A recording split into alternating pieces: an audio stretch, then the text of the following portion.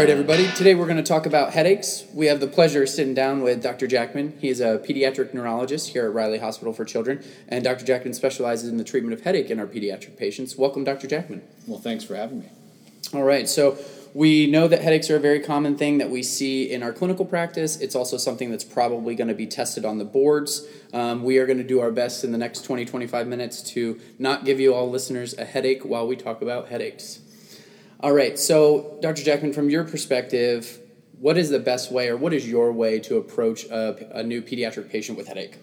So how I always like to approach headache patients is the first thought in your mind is differentiating what are they worried about? Is this a headache problem or is there a medical condition which is causing headaches? Because that is their concern. They want to know that they don't have a tumor. Okay, so you have to, through your history, be able to identify red flags that will help you determine whether somebody would be at risk for having a secondary headache, a headache from some other issue, or if they fit very typically with a primary headache disorder like migraine or tension headache. And that will help guide you as to whether you need to order further testing, whether you can simply reassure them. And then once you determine they have a headache disorder, determining which headache disorder that is and how best to treat it. All right. So when we're taking a headache history, what are some things that would clue us in to help differentiate types of headaches? So when taking a history, it is the same features that when you take any other sort of history of any other medical condition. The most important part of a headache history is, in my opinion, the time course of the headache. And time course has three main factors. One is how long have they been having headaches? How long have the headaches been there? Are these new in the last few weeks? Have they been going on for a few months? Have they been going on for years? When they give you how long they've had them, differentiating how long is the total time they've had headaches versus the time that they've had headaches and then had a worsening of headaches. Sometimes patients will tell you they've had headaches for 3 months when in actuality they've had headaches for 3 years, but they've had them more over the last 3 months. So the total duration of their headaches. The other two parts of headache time course are the frequency of the headaches and then the duration of the headaches. So given those three features, you get a good feeling for is there a concerning feature to their headaches and then what type of headache you may be dealing with. Now, when we look at headaches outside of time course, certain red flags that relate would be headaches that are relatively recent. Statistically, a person who's had headaches for a long time is unlikely to have a structural lesion. We know the chance of having a structural lesion if you've had headaches for more than a month is very low, and if more than 6 months, that it is very, very low.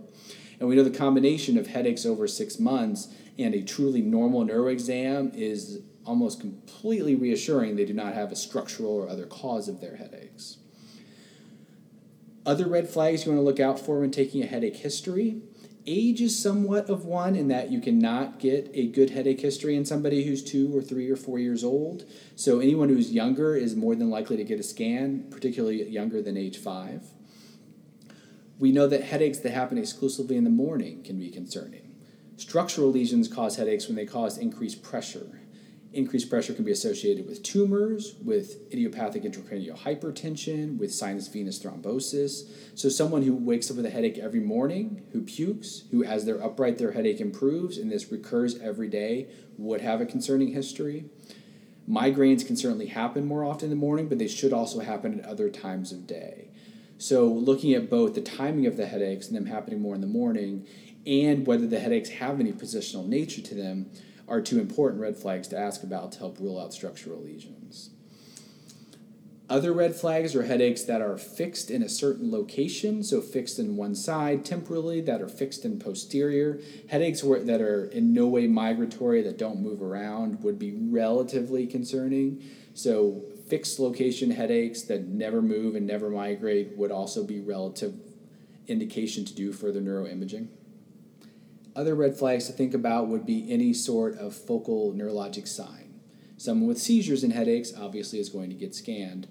Someone who has a history of tremor, weakness, who has a history of significant cognitive changes at baseline, personality changes, any kind of focal neurodeficit or change in their baseline neurologic status outside of their headaches would be other indication that they need imaging.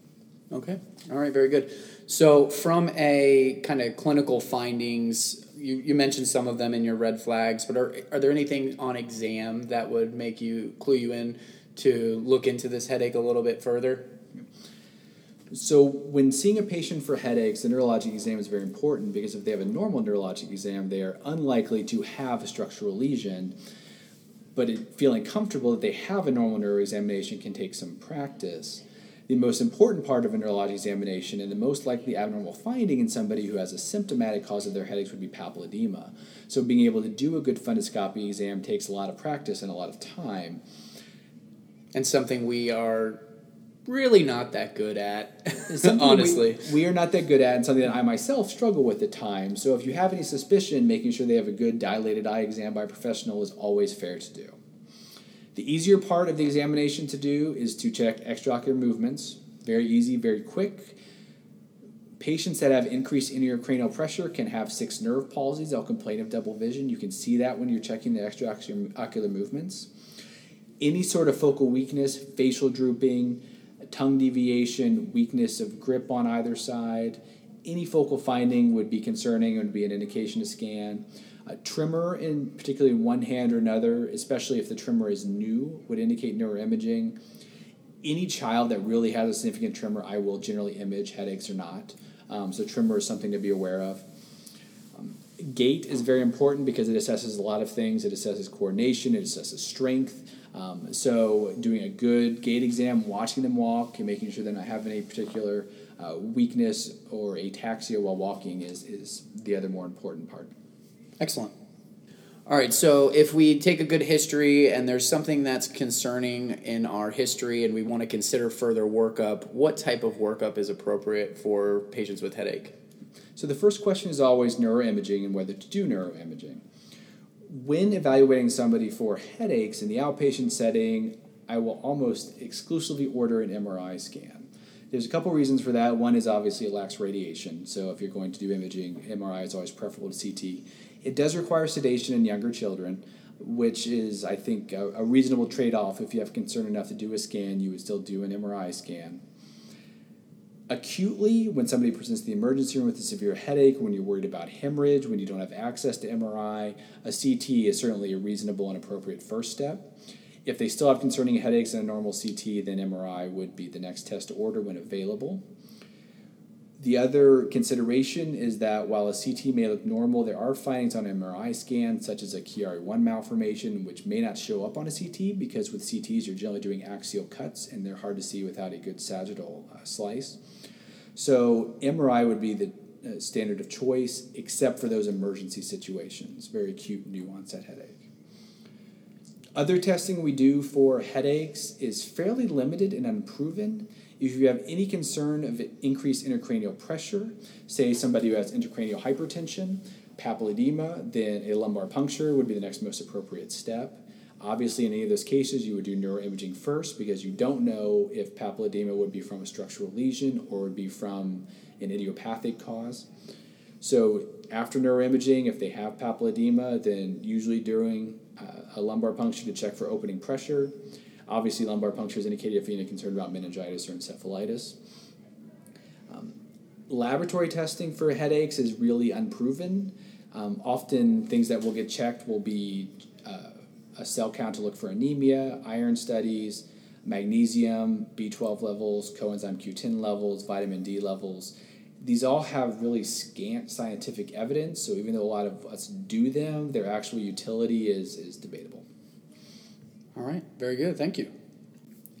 All right, so we've taken a good history, we've done our physical exam, and we think that this is more consistent with a primary headache type. So can we talk a little bit more about primary headaches? So a primary headache disorder is a headache disorder that is intrinsic to the patient, that is not caused by a clear outside source. When you are evaluating primary headache disorders, statistically the most common headache to lead someone to seek a doctor's care would be migraine. If you have a working comfort level with what is migraine, what isn't migraine, that can help you decide also about when to be concerned for other potential headache disorders.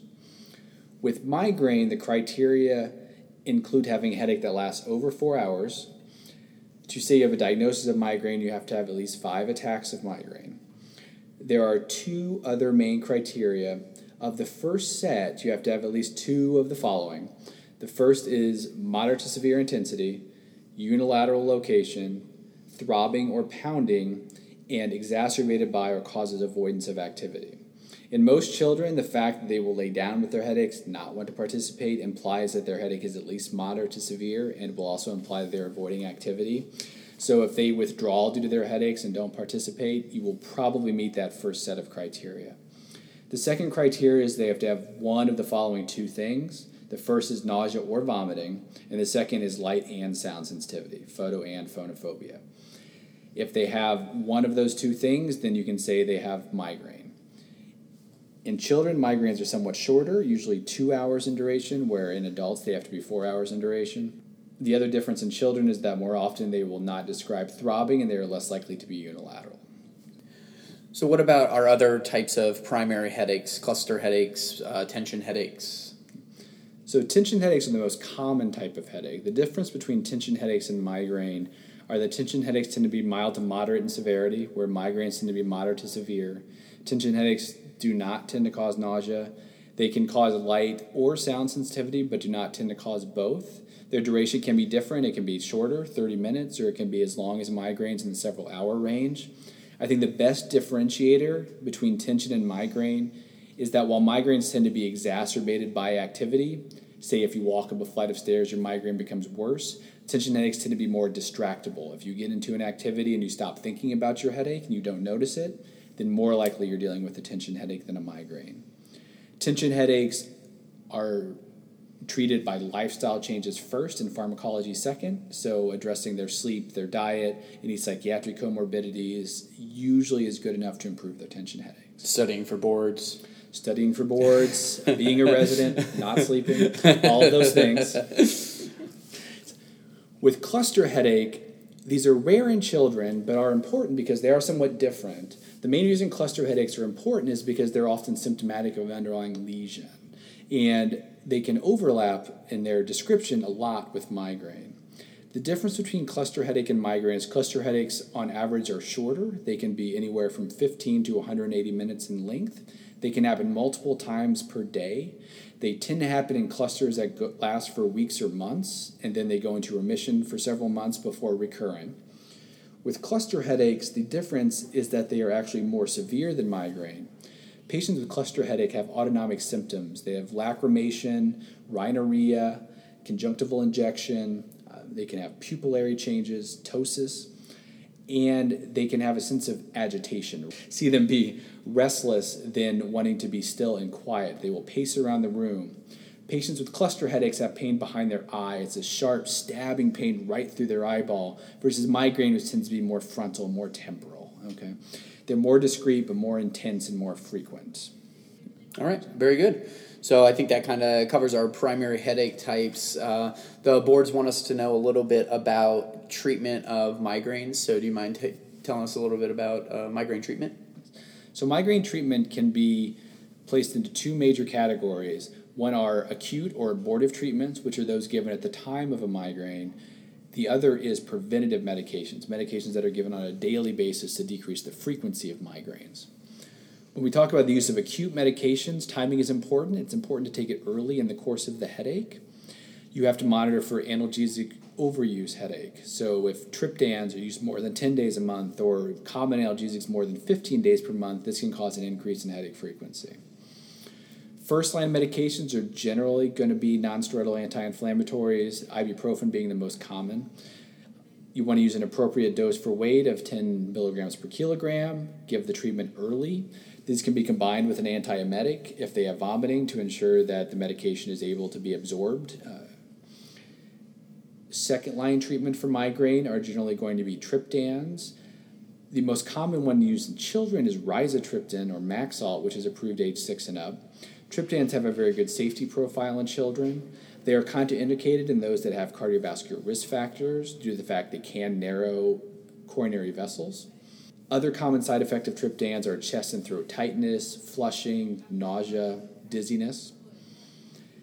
Triptans are very timing dependent and work much better earlier in the headache than they do later in the headache. Rizatriptan comes in doses of 5 and 10 milligrams and comes as a dissolvable form. Sumatriptan is approved in the nasal form in teenagers and in the tablet and subcutaneous form in adults. Both are effective and may be more effective when combined with nonsteroidal anti-inflammatories. Triptans can also be combined with antiemetics. Other treatments which are considered migraine include aspirin, which is actually very effective for migraine, but is avoided in younger children due to the risk of Reye syndrome. And there are various other formulations of intranasal DHE, which can be used. All right, so we kind of have a look at some abortives for our migraine treatments. Now, if somebody comes in and they meet criteria for status migrainosus, I know that we can kind of escalate therapies. What is the standard treatment or typical treatment for that? So first-line treatment generally is going to be IM or IV ketorolac, and prochlorperazine can be very effective. Failing those, IV doses of magnesium and valproic acid can be helpful. IV steroids by themselves are probably ineffective, but when given in combination with another treatment such as valproate and magnesium, they can decrease the risk of headache recurrence. When patients have true status migrainosus, which is not amenable to first-line IV treatments, they can be admitted for scheduled intravenous dihydroergotamine or DHE, which is also, like triptans, contraindicated in heart disease, but which is effective when given every 8 hours for a period of several days. Okay.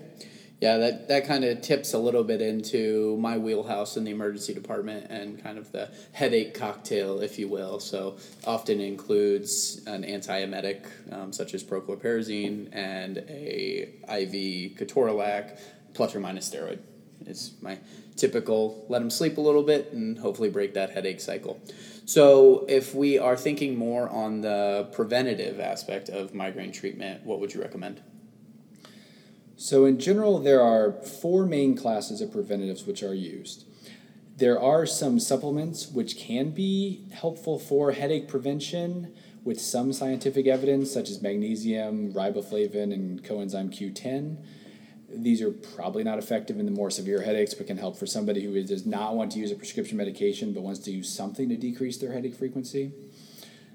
Other classes of prescription migraine medications we use start with cyproheptadine, which is an antihistamine. It works fairly well both in younger kids traditionally, but I've even had some luck with it in teenagers. Cyproheptadine is a potent appetite stimulant, so if you have kids who have trouble with appetite and headaches, it can be helpful. For kids who are already overweight, it is probably a medication to avoid. It can cause some sleepiness, so it's best given at bedtime. Tricyclics can be helpful for migraine prevention. Amitriptyline at a dose of anywhere from 25 to 150 milligrams can be helpful. Side effects of amitriptyline to monitor for include any of the typical anticholinergic effects, dry mouth, constipation, weight gain. It can cause QT prolongation, particularly if somebody, say, has a genetic predisposition like Wolff-Parkinson-White syndrome. Amitriptyline can cause tachycardia, and it can worsen mood changes and can be fatal in overdose, so a careful screen if anybody's starting on a tricyclic to ensure they would not be at risk for overdose is important. Anticonvulsants are used, such as topiramate or valproic acid. Topiramate is used very commonly, and possible side effects of topiramate include 50% of patients who get paresthesias, about 20% of patients exhibit word-finding difficulties. It can decrease your appetite. It can decrease your sweating and increase risk of overheating when temperatures are increased, and it can, at higher doses, cause kidney stones. Valproic acid is not used much as a headache preventative because it causes rather significant birth defects. It also is not well tolerated because it can cause hair loss, acne, weight gain, which are not popular in teenagers. So it has largely been supplanted by topiramate. The last class of medications typically used for migraine are beta blockers, such as propranolol or atenolol. Beta blockers have to be used with caution in patients with asthma, as they can exacerbate asthma symptoms. They can also cause depression, rarely. More commonly, what you'll see is a decrease in heart rate, which can affect patients' endurance and their exercise tolerance, which has to be watched for. Other medications, such as verapamil as a calcium channel blocker, can be used for migraine prevention, but are probably not quite as effective. All right. Very good. Well, I mean, I think that's a pretty good overview of headaches, and I think there's a lot of high-yield points in there. Hopefully you didn't get a headache listening to us talk about this today, but good news is it's probably a primary headache type if you got one while listening. Absolutely. Thanks, Dr. Jackman. No problem.